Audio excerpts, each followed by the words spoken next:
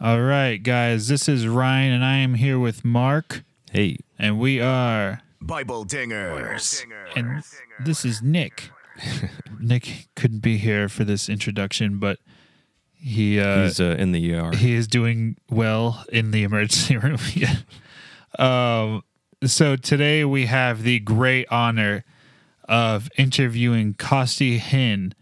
And the reason why we're interviewing Costi Hinn today is because we kind of have this jump from the Old Testament to the New Testament in season 4. And we kind of want to finish out the Old Testament by talking about the last book of the Old Testament, Malachi. We think that there's a scripture in Malachi that is often grossly taken out of context. Mm-hmm. And so today we're going to talk to Costi about context, and how certain passages can be taken out of context easily by certain groups.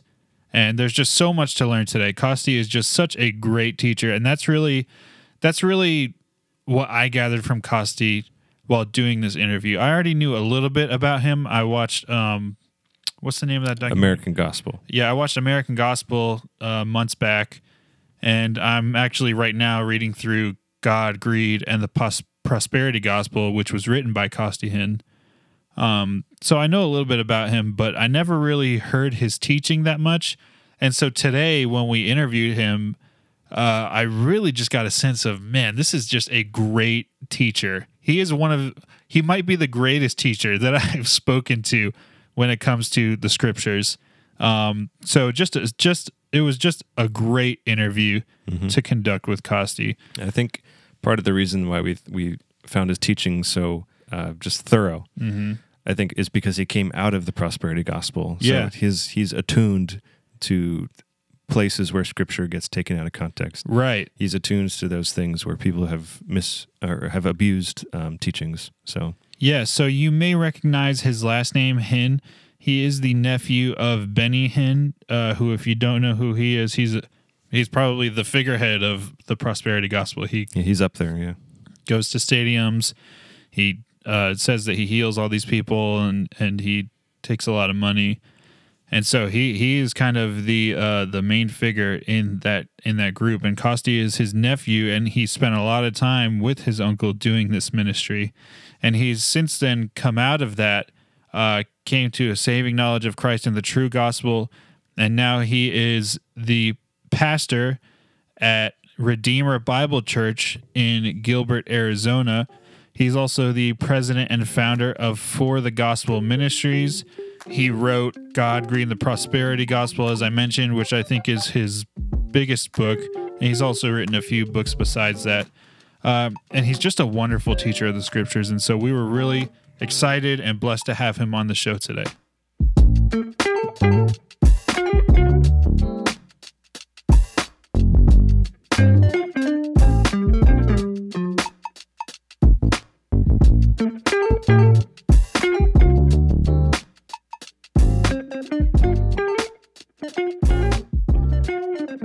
Yeah, Costi, thank you so much for being on the show. I'm definitely a huge fan. This is Nick, by the way. Hey, Nick. Yeah, thank you guys for having me on. I appreciate you being patient with the timing. Of course. And yes. Sorry, interrupted. So it does look.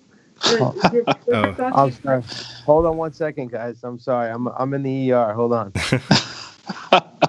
Yeah, Nick's in the ER right now. Hey guys, just give me. I'm so sorry, Costi. Just give me 2 minutes. They're discharging me, and then I'm out of here. Yeah, I'm super offended that you're not able to be on from ER. I'm so sorry. Yeah, just terrible. Give me terrible. 2 minutes, and literally 2 minutes, and I'm done. I'm just signing the paperwork. You're good. This guy's so committed to the podcast. He's in the ER. He's like, I'm not letting you guys go to war without me. That's right. Did you have any questions for us before we go ahead and jump in? Not so much. I think I'm just with how many kind of shows I've done and podcasts and all that. I'm always intrigued. I mean, everybody has a podcast now. Yeah. But you guys, it seems you're an interesting bunch. You're like, I hadn't heard of you guys, and then I see all your stuff. I'm like, man, who are these guys? They're doing great work. You seem to have, even when I went to your website, like just the whole deal, I'm going, this is neat. Thank You know, you. everybody's got one now, and they're like, oh, come on my show. And they and that's great. Podcasting is the name of the game these days. But how did you guys, if you could give me a quick snapshot, I know our time is kind of Hey guys, I'm so limited, but sorry. Bye. how did you guys, like, are you all from the same church? Did you just decide like we got to start something? Are any of you guys pastors? Kind of give me the rundown of how you did it. It's funny you ask that because we all went to the same church, but not at the same time. Wow. Yeah, we Nick and I went at the same time together for a few years, and then I had actually left the church first. I was the youth pastor and the worship leader at the church, and I had been for a few years, and it was just kind of beginning to be too much. My wife had just had a baby, and I was working 60 hours a week full time and trying to do ministry. So we decided to take a step back and just be members for a while. And Nick was going to the church at the time, and he was kind of one of my leaders under me. He helped me with the youth group and with the music ministry. And then so I ended up going somewhere else and being a member somewhere else. And Mark came right after I did. And so Nick was kind of the link here for the three of us. Mm-hmm. And actually, the first time I met Ryan was the first episode that we recorded. Yeah. So, anyways, there was a little bit of weird dynamic, I suppose, for the first few episodes between Mark and myself because we were kind of getting to know each other for the first time and trying to Start go through podcast. Bible exposition together. Yeah. Yeah. Oh, that's funny. But yeah, we Nick and myself really had the idea at first that we really wanted to go through and teach each book of the Bible because, like you said, there is a ton of podcasts out there, but a lot of it is really just kind of just interviews and topical, whatever is going to be talked about or what, you know. Yeah. There's not really a firm direction for a lot of them. So I'm taking what I learned in Bible college and I'm just trying to give it to the masses, honestly, for free and as accessibly as I can. And so this is what we felt was the best way to do it. And Mark jumped on board and he's been all about it. And he's a technical genius. And so he puts together all our graphics and edits everything and videos and stuff like that. So that's where we're coming from. Sweet. Yeah, I noticed that. I mean, again, whenever I get an invite, I'll look at the stuff if I'm going to even consider it. And so an assistant or someone will send me stuff over. And sometimes I'll send it to our young people because they know more than I do about all the different like podcasts and things. This one, the minute I started looking at it, I was like, all right, these guys are organized. They got a system. This will be, because that's really the thing. And you guys know this. Why do something if it's not going to help people and be organized and clear and purposeful, especially when you got families and kids and ministry and so much to do. All right, so if we're going to do this, let's do it right. Yeah. And you guys have really put something that's really good together. So well done. I really appreciate that, man. All right, so Costi, we just want to ask you to start with why is it important to read Scripture in context? Yeah, it's a great question. The first thing I would think of is an illustration, almost the idea that, let's say one of us wrote a love letter to our wife or just a letter to our kids. And let's say I wrote something to my kids and, Nick decides that he's going to read it.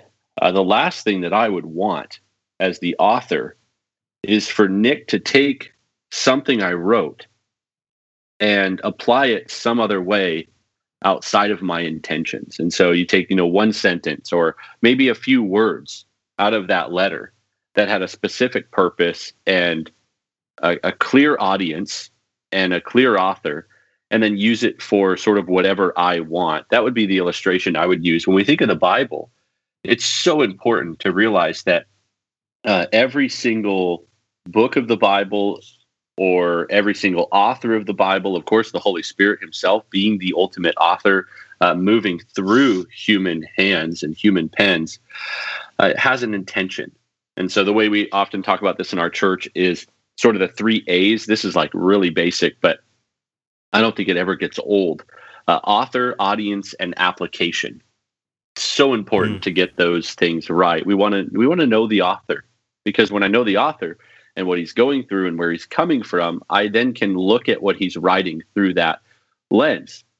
When I look at the audience, I can really understand what they're going through. For example, maybe you look at like Peter's letters, First and Second Peter, and you could read those face value, and that'd be great, right? We'd all be okay if we did that. But the minute you realize that historically, he's writing to an audience, circa 63, 64 AD. I know some scholars will debate the dates, but let's just say it's around the time, either just before or after Nero sets all of Rome ablaze and then blames Christians. And even Tacitus, the Roman historian, documents this. So it's not like Christians made this up. This is documented. He is covering Christians with their, with animal skins and sending wild dogs to eat them and attack them. He's lighting their bodies on fire, basically on stakes. Like, think of, lighting up his courtyard with the bodies of Christians, human torches. All this is going on. And then now go read that letter. Now go read Peter saying, serve. Use your gifts, respect authority, respect even government, the emperor. I mean, horrible, horrible people. Give honor to them. Husbands, be sensitive. 1 Peter 3:7, live with your wives in an understanding way, or your prayers will be hindered. Over and over and over, the gospel put front and center, God's calling of his people and transformation of their hearts, their inheritance in heaven, right? All pointed to. And now you go, wow, in the right context, that letter, especially First Peter, it's not about living your best life now or having, all the things you want, or, taking the imperishable inheritance that Peter talks about in the first chapter and saying, God wants to bless you. He wants to make you healthy. He wants to make you wealthy. He's got an inheritance for you. Just tap into it in Jesus' name. All that stuff. Imagine taking that section in First Peter chapter 1 and preaching about earthly things. That is total lunacy when you think of the context, because Peter's writing to people that are really in despair, and he's going, hey, don't worry, you're aliens just passing through here. You're not actually from here. This isn't where your citizenship is. You're heading home. You're going to the ultimate destination where there's an inheritance that Rome can't take away. There is treasure awaiting. There's glories that lie ahead that right now, in your temporary distress, might seem far off and distant. Guess what?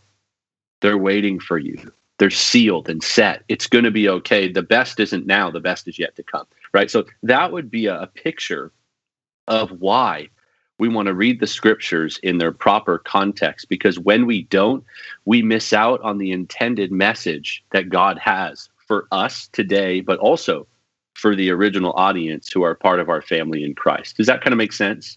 Oh, absolutely. Yeah. Ryan, you want to take the next one? Yeah, sure. I can get to the next one. This is Nick speaking. Yeah. So you just spoke about why it's important to read the scriptures in context, but how do we make sure that we're actually keeping the scriptures in the correct context? What's the way that you would do that? Yeah, so I sort of gave that away in the first answer as well. I merged them all together. I'll restate it, but in a more clear way as well, and go into more detail. Again, we talked about author, so I want to know who is writing this. We talked about the audience, okay, who is receiving this.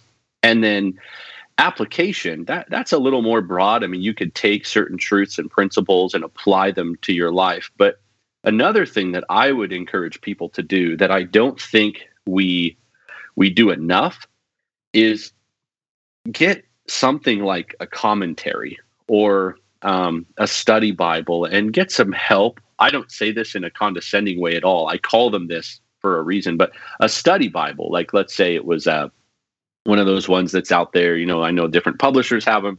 Everyone's heard of the MacArthur Study Bible and all that kind of stuff. So you've got study Bibles, and depending on your church or your theological leanings, some people may want the Reformation Study Bible, from those guys, or whatever, what have you. The point is, a good study Bible is like a set of training wheels. Okay. It's great. You don't need them forever, right? Eventually you want to take them off. Eventually you want to get to where you can ride on your own and sort of self-feed in a lot of ways and study more. But for years and years, there's nothing wrong. In fact, on and on to check your study Bible once in a while, but for years and years to look at a study Bible. And when you're reading a passage, see what a reputable scholar says. See what somebody who's given their life to this would say. At the very least, that's humble, right? It's very helpful. It's humble to say, hey, what is somebody smarter than me saying? At best, it's going to protect you. And I have known, even in my own life, when I was first converted, moments where I began to read a passage that I used to take one way, and I used to read either myself into the text, or I would say, oh yeah, here's what this means to me. And then somebody else would say, oh yeah, that's so cool, Costi. Here's what it means to me. And everybody had a different meaning, as though the Holy Spirit is like giving one person one, revelation and another revelation. And there really is only one clear meaning of any given text. And we need to be humble enough to say we're not going to nail that every time. We're still merely human, and we're not as smart as we often think we are. But a study Bible helps us look at what somebody reputable is saying, and it's like having a companion right there. And then here's my caution: over time, we don't want to become so dependent on a study Bible that we're not retaining in our own mind, in our own hearts, and we're no longer really as our time with the Lord about studying and seeking Him and asking the Holy Spirit to illuminate our minds and to lead and guide as He does so faithfully. But now we're only interested in what R.C. Sproul says, or what John MacArthur says, or what Charles Ryrie says, or what the publisher says. We really want to be careful that we don't get overly dependent. And so one of the ways that we can make sure we're keeping the scriptures in correct context is, of course, author-audience application, and then a helpful study Bible, and then learning to gather a collection even of commentaries and dig in. And then I'll add one more. For many people, this is becoming more and more of an option.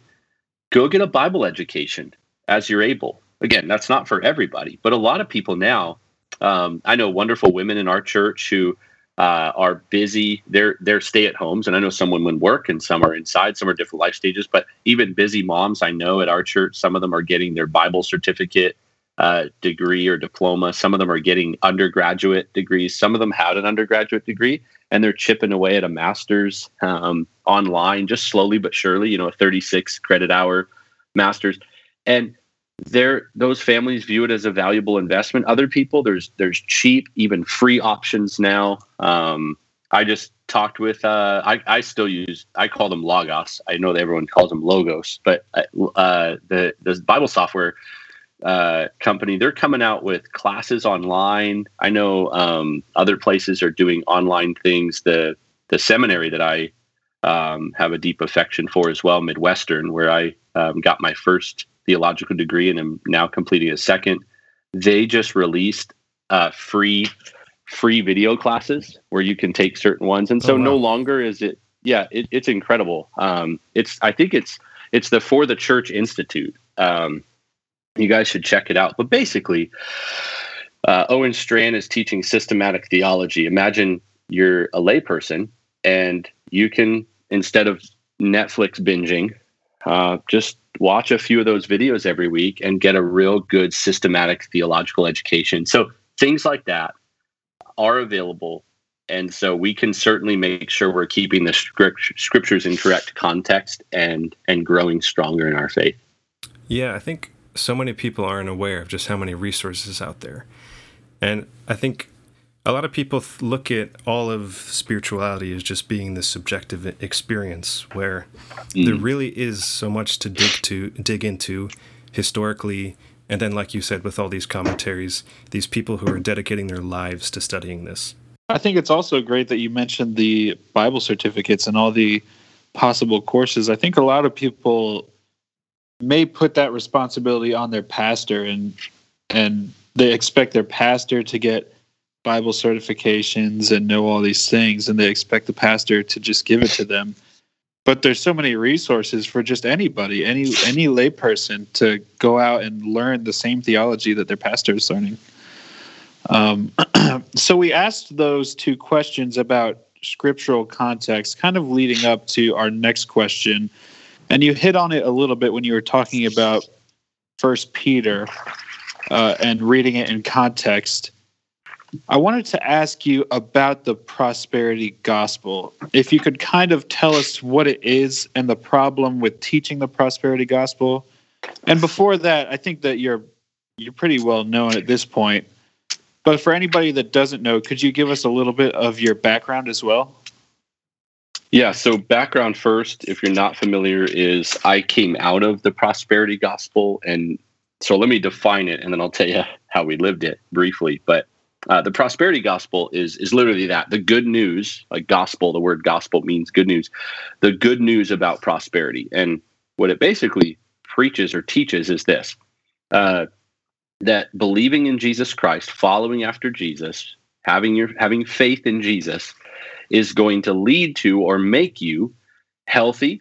So you're going to be healed of all diseases and never get sick. And if you do get sick, you just claim a healing in Jesus' name and tap into what you're saved from and saved for, which is health. And you got that. And then wealth. So health and wealth, which is the same idea, just with money and wealth and riches. And then happiness is another thing that gets thrown in there a lot. And that's, perfect relationships and no division and a happy, healthy marriage and saved children, health, wealth, and happiness. It's sort of the American dream of gospel preaching. And a lot of people don't even like calling it the prosperity gospel anymore. I've got a good friend who just calls it prosperity theology or prosperity belief systems or things like that, because he won't even call it a gospel. But it'd be like Paul says in Galatians 1, if any man preaches another gospel, or he'll say, which isn't really a gospel at all. He makes clear that. I would say the prosperity gospel is not a gospel. It's not good news at all. It's fake news. And I'm not, I know that word gets thrown around a ton now, but it really is. It's false. It's fake. And here is where the questions you asked me apply again. Here's a great idea or a great thought about context. Some of the most prolific prosperity preachers will use a passage like 3 John, 1st, 2nd, and 3rd John. 3rd John, verse 2, his greeting to Gaius. He says, "Beloved, I pray that all may go well with you." This is in the ESV. "And that you may be in good health as it goes well with your soul." And when you look at the context, right, you go, "Oh, that's interesting." He's greeting his beloved in the faith. When you look at the historical greetings of the time, and I've got family that are from the Middle East, and so even my dad used to say in Arabic to my mom, "I'm longing for your smell." Like if you said that to somebody in America, they'd be like, "What is wrong with you? My smell? Like, what are you talking about?" I'm longing for your smell. Or, there's other ones that just get weird, but for Americans. But in a lot of cultures around the world, greetings and well wishes are deep. They are personal. They would invade the personal space or the comfort level of an American, or probably somebody from England. The more proper types. In the Middle East, you could even speak a blessing over, like, imagine for a moment blessing somebody's reproductive organs so that they would bear many children. Like that would be normal in the Middle East. Very, very lavish and extravagant. And so this is John saying, "I pray that everything's going well with you and that your health is going good, you're feeling good, and just like it is with your soul because you're saved. Oh, I pray that things are going amazing." It'd be like me saying, Mark, I hope just everything's going outstanding. And what a prosperity preacher will do is say, "See, look at that. It is God's will."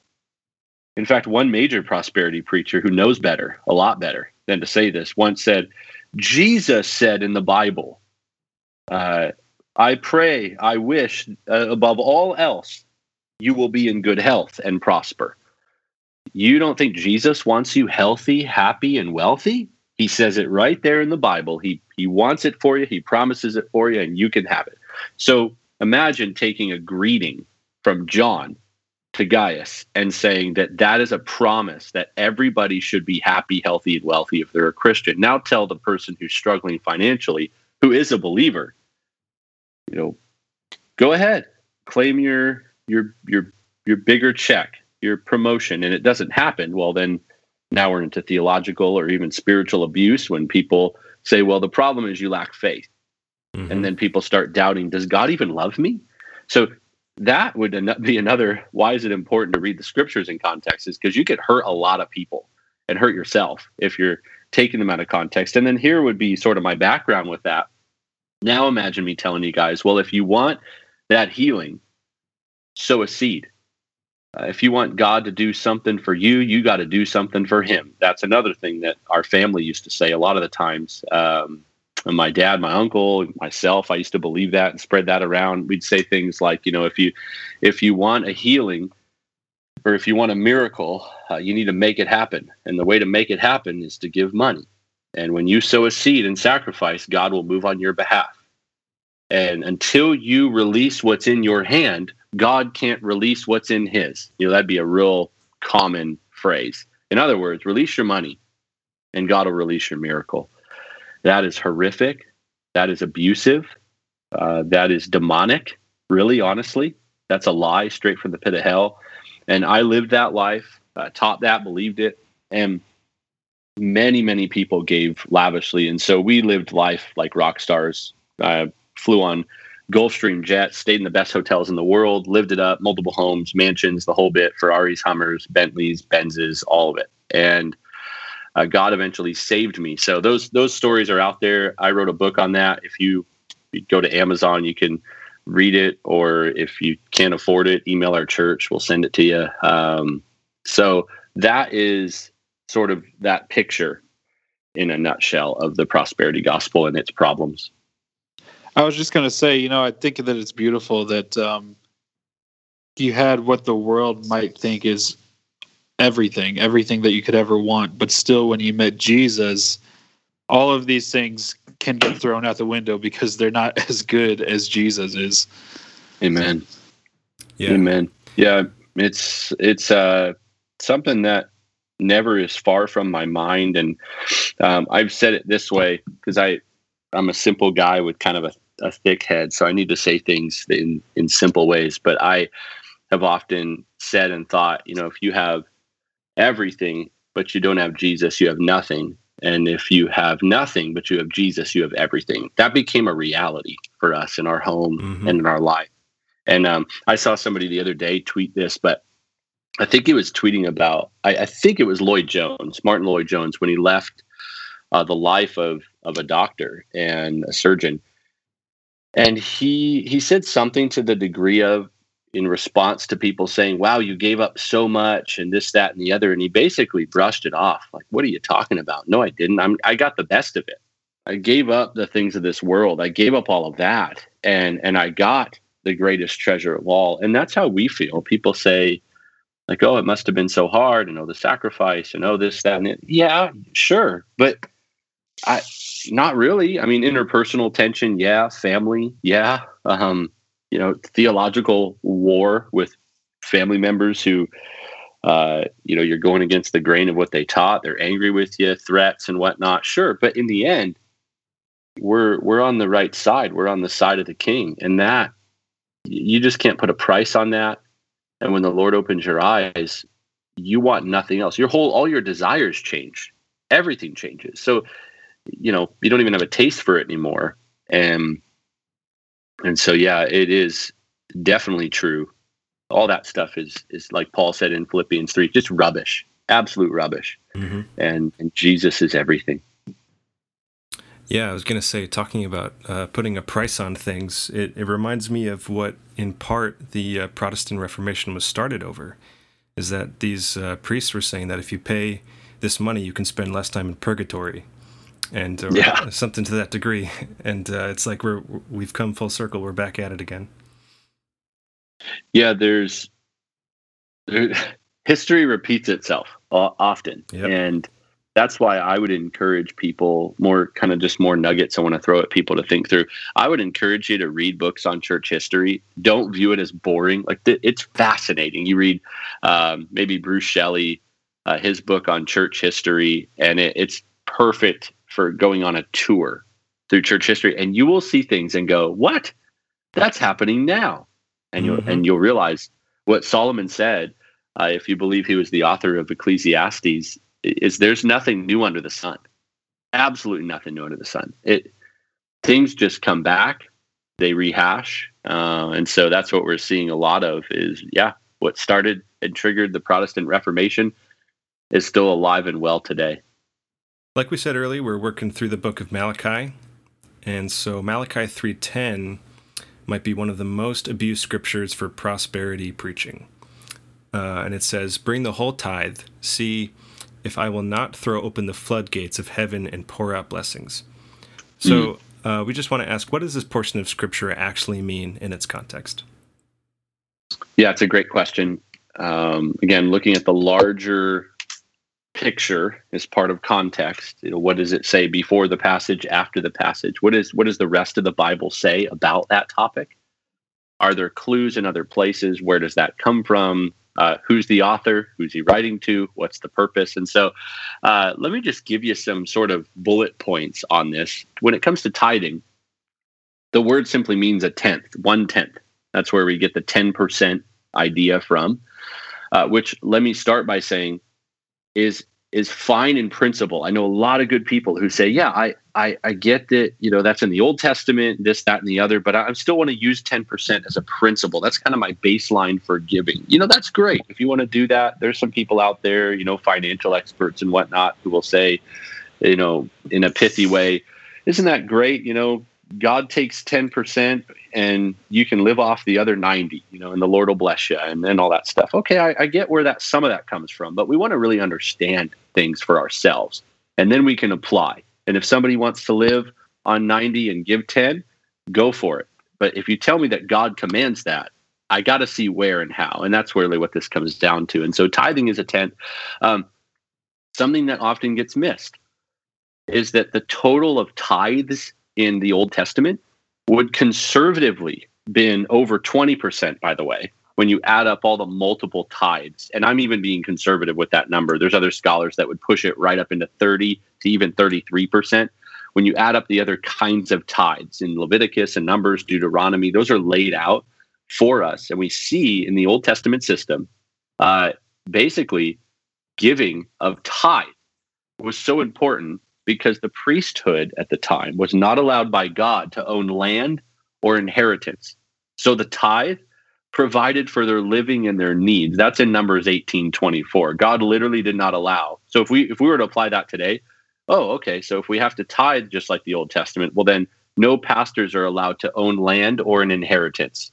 And everybody has to provide completely for our living and our needs. And so that certainly is where the principle is. And Paul mentions that in the New Testament about the labor being worthy of his wages and caring for elders and all of that. So, but that would be a clear principle. Another thing, the tithes acted as a sort of taxation system that helped to provide for the poor, annual festivals or feasts for Israel, and then the operation of that governing priesthood system. That was their government, Israel's government. Long before you had a king, you had the priesthood. And so that still applied throughout. And then it didn't always involve money, and even primarily involve money. So you think about that. There were certain circumstances where it did. But you were having things like livestock and seed and produce and grain, and these were their forms of currency, of course, in many ways, but there were still other forms of currency. And then to withhold your tithe was disobedience in God's eyes. That's Malachi 3:9. And so that's a picture of the tithe. Now, here's the big kicker on Malachi 3. The storehouse is brought up. So the question we have to ask, if we're talking about context, is, well, what's a storehouse? And what did that mean to them, right? The original audience. And quite clearly, the produce, those things, the grains, those offerings were kept in literal storehouses. And they were used to be distributed. And we see that in 1 Chronicles 27, verses 25 to 27, a distribution of those goods. If we told people to bring all of their stuff into the church, to our campus, and then we're going to distribute it everywhere, that to some people now would sound a lot like socialism or communism. Mm-hmm. If we even did what the early church did as prescripted in the book of Acts, when they were sharing everything in their goods, and people say, we got to be like the Acts church, man, we got to be like the Acts church. We do. We should be like the church in Acts. But we got to be careful when something is descriptive, making it prescriptive. And people often do that with tithe or this concept of tithing from the Old Testament. They prescribe it as a command for New Testament believers, similar to where the early church was sort of there. It was just exploding. And people say, man, we got to do that too. Well, that means that all the rich people in the church and the poor people, everyone has to give. It's got to be equal. We've got to distribute. We've got to share everything together. And so if we prescribe things that aren't commanded, it can get slippery. And the tithe is like that. In Malachi 3:10, God views his storehouse and his house, the church or the temple, as distinctly separate. And so when people say, bring all your tithe into the storehouse, in other words, give it to the church, that doesn't even make sense in relation to what Malachi was writing. There was a temple, and then there were literal storehouses, two separate things. And so you'd have to do a little bit of interpretive gymnastics to say that Malachi 3:10 is the command for you to bring your money to the modern day church, and otherwise you're not obeying God, and he's not going to open up the windows of heaven upon you. And so all I would say is this. I know a lot of good churches and a lot of great preachers who are, they just have different theological lenses with this kind of thing. Teach tithing. And someone might say, what? Like good preachers? Yeah, I've got some good friends that teach this, and they're not heretics. However, you just have to be consistent. If you're going to teach tithing, then teach it in the fullest sense. Teach it upwards of 20%. Share everything. Have distribution centers for the church. Take it all the way that the Old Testament describes. But really what it's used for, and this is where it all comes down to, guys, and I think what we're talking about, is the way that it's misapplied. Is the storehouse in Malachi 3:10 is often taught to be the church, but also in many cases the pastor, kind of his bank account. And a lot of people will insist that 10% tithing is law, but they'll leave out all the other laws that God teaches and gives Israel in the Old Testament. Mm-hmm. We see a lot of times that people will associate the tithe with sort of a special anointing, right? So if you tithe, if you do this, Malachi said that he'll open up the windows of heaven. So that job promotion, now we're down the slippery slope. That job promotion, your debt freedom, even salvation of your loved ones. God will pour out his blessings. And you're going, where did you get that from? From tithing in the Old Testament? You're telling New Testament Christians that they're going to be debt free because they loaded their credit card with $28,000 this year because they were shopping too much. And now giving you 10% to the storehouse, quote unquote, is going to erase that?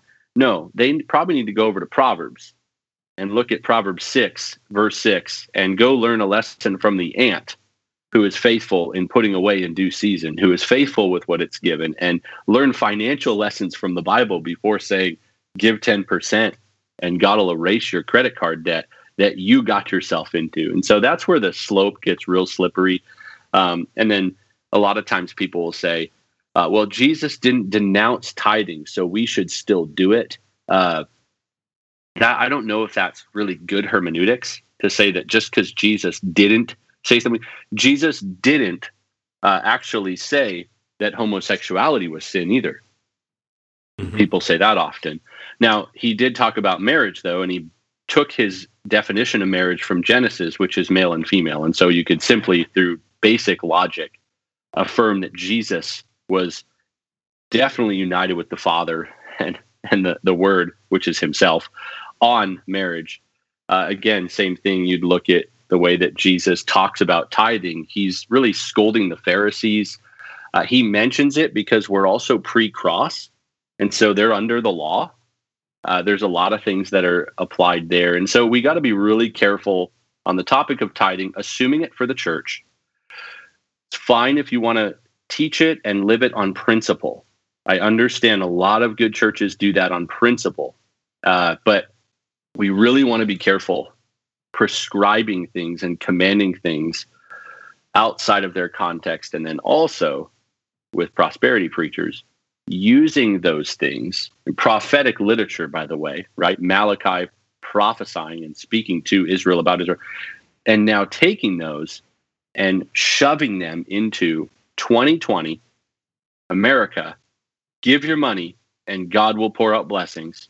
Don't give your money and God will curse you. That's the danger. Amen. Yeah, amen. Thank you for that in-depth answer. I guess I would follow that up with, is being rich a bad thing? So can you be a Jesus-loving, genuine Christian and have a lot of money and have the fancy cars and a big mansion? Is that stuff wrong? Yeah, that's a great question. I would say first we start with the caution of Jesus explaining in the gospel accounts that it's harder for a rich man to enter heaven than it is for a camel to go through the eye of a needle. What does that all mean? It can be really hard if you're really, really rich. And I think we all either, maybe some of us are there or some of us know people who are there. I certainly interact with a great deal of wealthy people now just because of how many people I'll talk to about the gospel and money, and wealthy people will ask, like, what should I do? And we talk simply about that principle. It can be really hard to be really, really rich because it's a false sense of security. But the reality is also, if you got a lot of money, you got a lot of freedom, you do have a lot of protection. Again, it's a false sense of security, but there is a reality to that. And so I would caution people the way that Paul tells Timothy to caution the rich in 1 Timothy chapter 6. That's where we really understand that there are rich people in the church, and praise God for that. They're usually gospel patrons.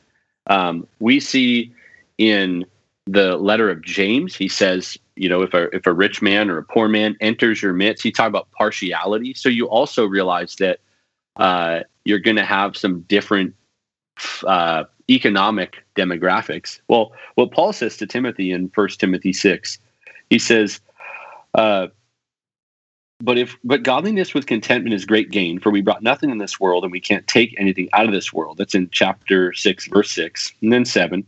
And then 8 says, but if we have food and clothing, with these we will be content. So I think there's a principle there, a lesson. We want to be content. So it's not a sin to be wealthy. It's a responsibility. You want to use it well and guard your heart against being discontent and always wanting more. I think it was Warren Buffett who was asked one time, how much is enough? And he said, just a little bit more.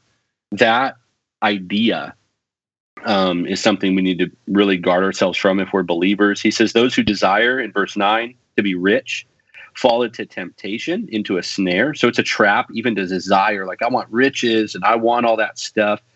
And then he goes on to say the love of money, not money, but the love of it is the root of all kinds of evils. It's through that craving that some have wandered away from the faith and pierced themselves with many pangs. That picture is being skewered. Basically, you're kind of just being dragged away. And then he goes on later on in 1 Timothy 6, verse 17. He says, as for the rich in this present age, charge them not to be haughty, that's prideful or arrogant, nor to set their hopes on the uncertainty of riches, but on God, who richly provides us with everything to enjoy. So stop there for a second. Guys, there is a clear piece of evidence right there that it's okay to be rich, but don't set your hope on it. And actually, if you are enjoying stuff, that God has provided you with everything to enjoy. So for example, Nick, if you got a rock grotto pool and a nice car and a big house, and you're a successful, hardworking guy, and you are generous with your money, you are giving to God, and probably for somebody, if they're, like, let's say you're loaded, it's a joke if someone tells you to give 10%, you're like, 10%, that's nothing for me. You're like, I can give 50 and I'm still a millionaire. Praise God for that. And you're funding gospel work and you're lavishly generous and you're doing it in a way that honors the Lord and isn't showboating. Basically, Paul's telling Timothy, tell people to have that approach and not to feel bad if they're floating in their pool on a Saturday afternoon. That God has provided that, and it's okay to enjoy floating in your pool on a Saturday afternoon, but you want to watch your heart, watch your contentment. And then he goes on, they're to do good. So again, if it's Nick, you're the loaded guy, let's say. I don't know what your situation is. So if you are, it's just funny. But to do good, you need to be rich in good works. You need to be generous and ready to share, and store up for yourself treasure in heaven. That's a good foundation for the future. So you can take hold of that which is truly life. That's the whole point.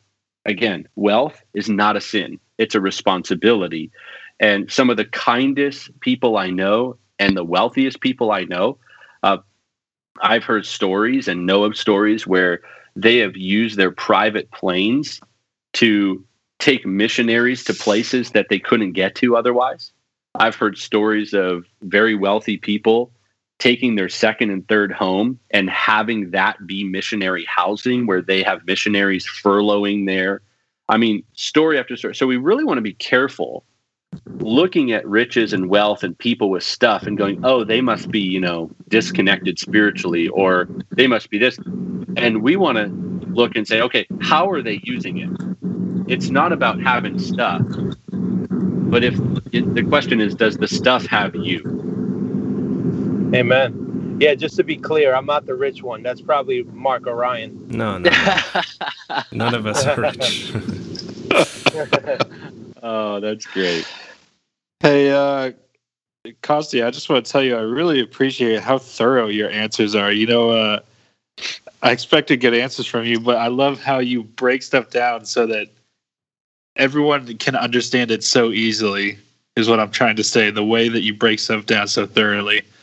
I wanted to ask, lastly, do you have any recommendations for resources if people want to learn more about this topic? Yeah, I would say that there is a book called Health, Wealth, and Happiness. Okay, Health, Wealth, and Happiness, by their last names are Jones and Woodbridge. Okay, David W. Jones and Russell S. Woodbridge. That book is short. It is accessible. It's a great book. Health, Wealth, and Happiness has the prosperity gospel overshadowed the gospel of Christ. It's a book from quite a few years ago now, 2010. So a decade ago, I think they released it.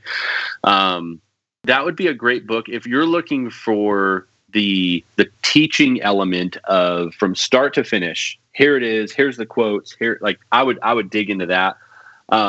My publisher would probably get mad at me if I didn't mention my book, but I don't care if people get it or not, except that if they need it. I'm not trying to put it up there as like the top resource on this subject. If you want a story and some teaching, the book I wrote was purposed for that. It's called God, Greed, and the Prosperity Gospel, How Truth Overwhelms a Life Built on Lies. It's sort of the backstory in every detail I could ever share that podcasts never allow time for fully. And then teaching sections and a little more of a breakdown. And then there's a section that's more of a biblical view of health and wealth so people can understand even some of the stuff we've talked about.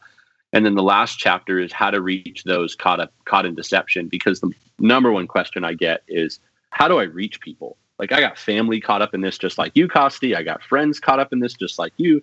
How? And so we walk through Jude's words in Jude 17-23, that short letter. And Jude gives some great advice. So I break that down. I would look at that. And then honestly, for free resources, I would go to different blogs. I blog regularly at forthegospel.org. That's a blog that I started. GTY has great stuff. Ligonier has great stuff. I know the Gospel Coalition has been very loud and put out some stuff about the prosperity gospel over the years.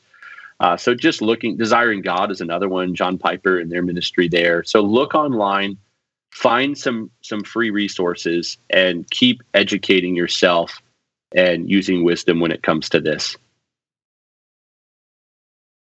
Yeah, thank you so much. Thank you so much for being on the show. I'm a little starstruck here because I love your work. My wife and I watched the movie, and honestly, we were in tears most of the time. So American Gospel has been such a blessing. Thank you for all that you do, honestly. I'm thankful, man. I'm very thankful. The Lord's been kind to us, and I'm just like anybody else, though, with young kids and a wife. I'm trying to do ministry, serve the Lord, changing diapers, and trying to figure it all out one day at a time. But Jesus makes it all work somehow. Yeah, thanks so much for being on, Costi. It's been a real pleasure talking to you. All right, thanks, guys. Keep up the great work. We will try Thank our you. best. Yep. Thanks so much, thank Costi.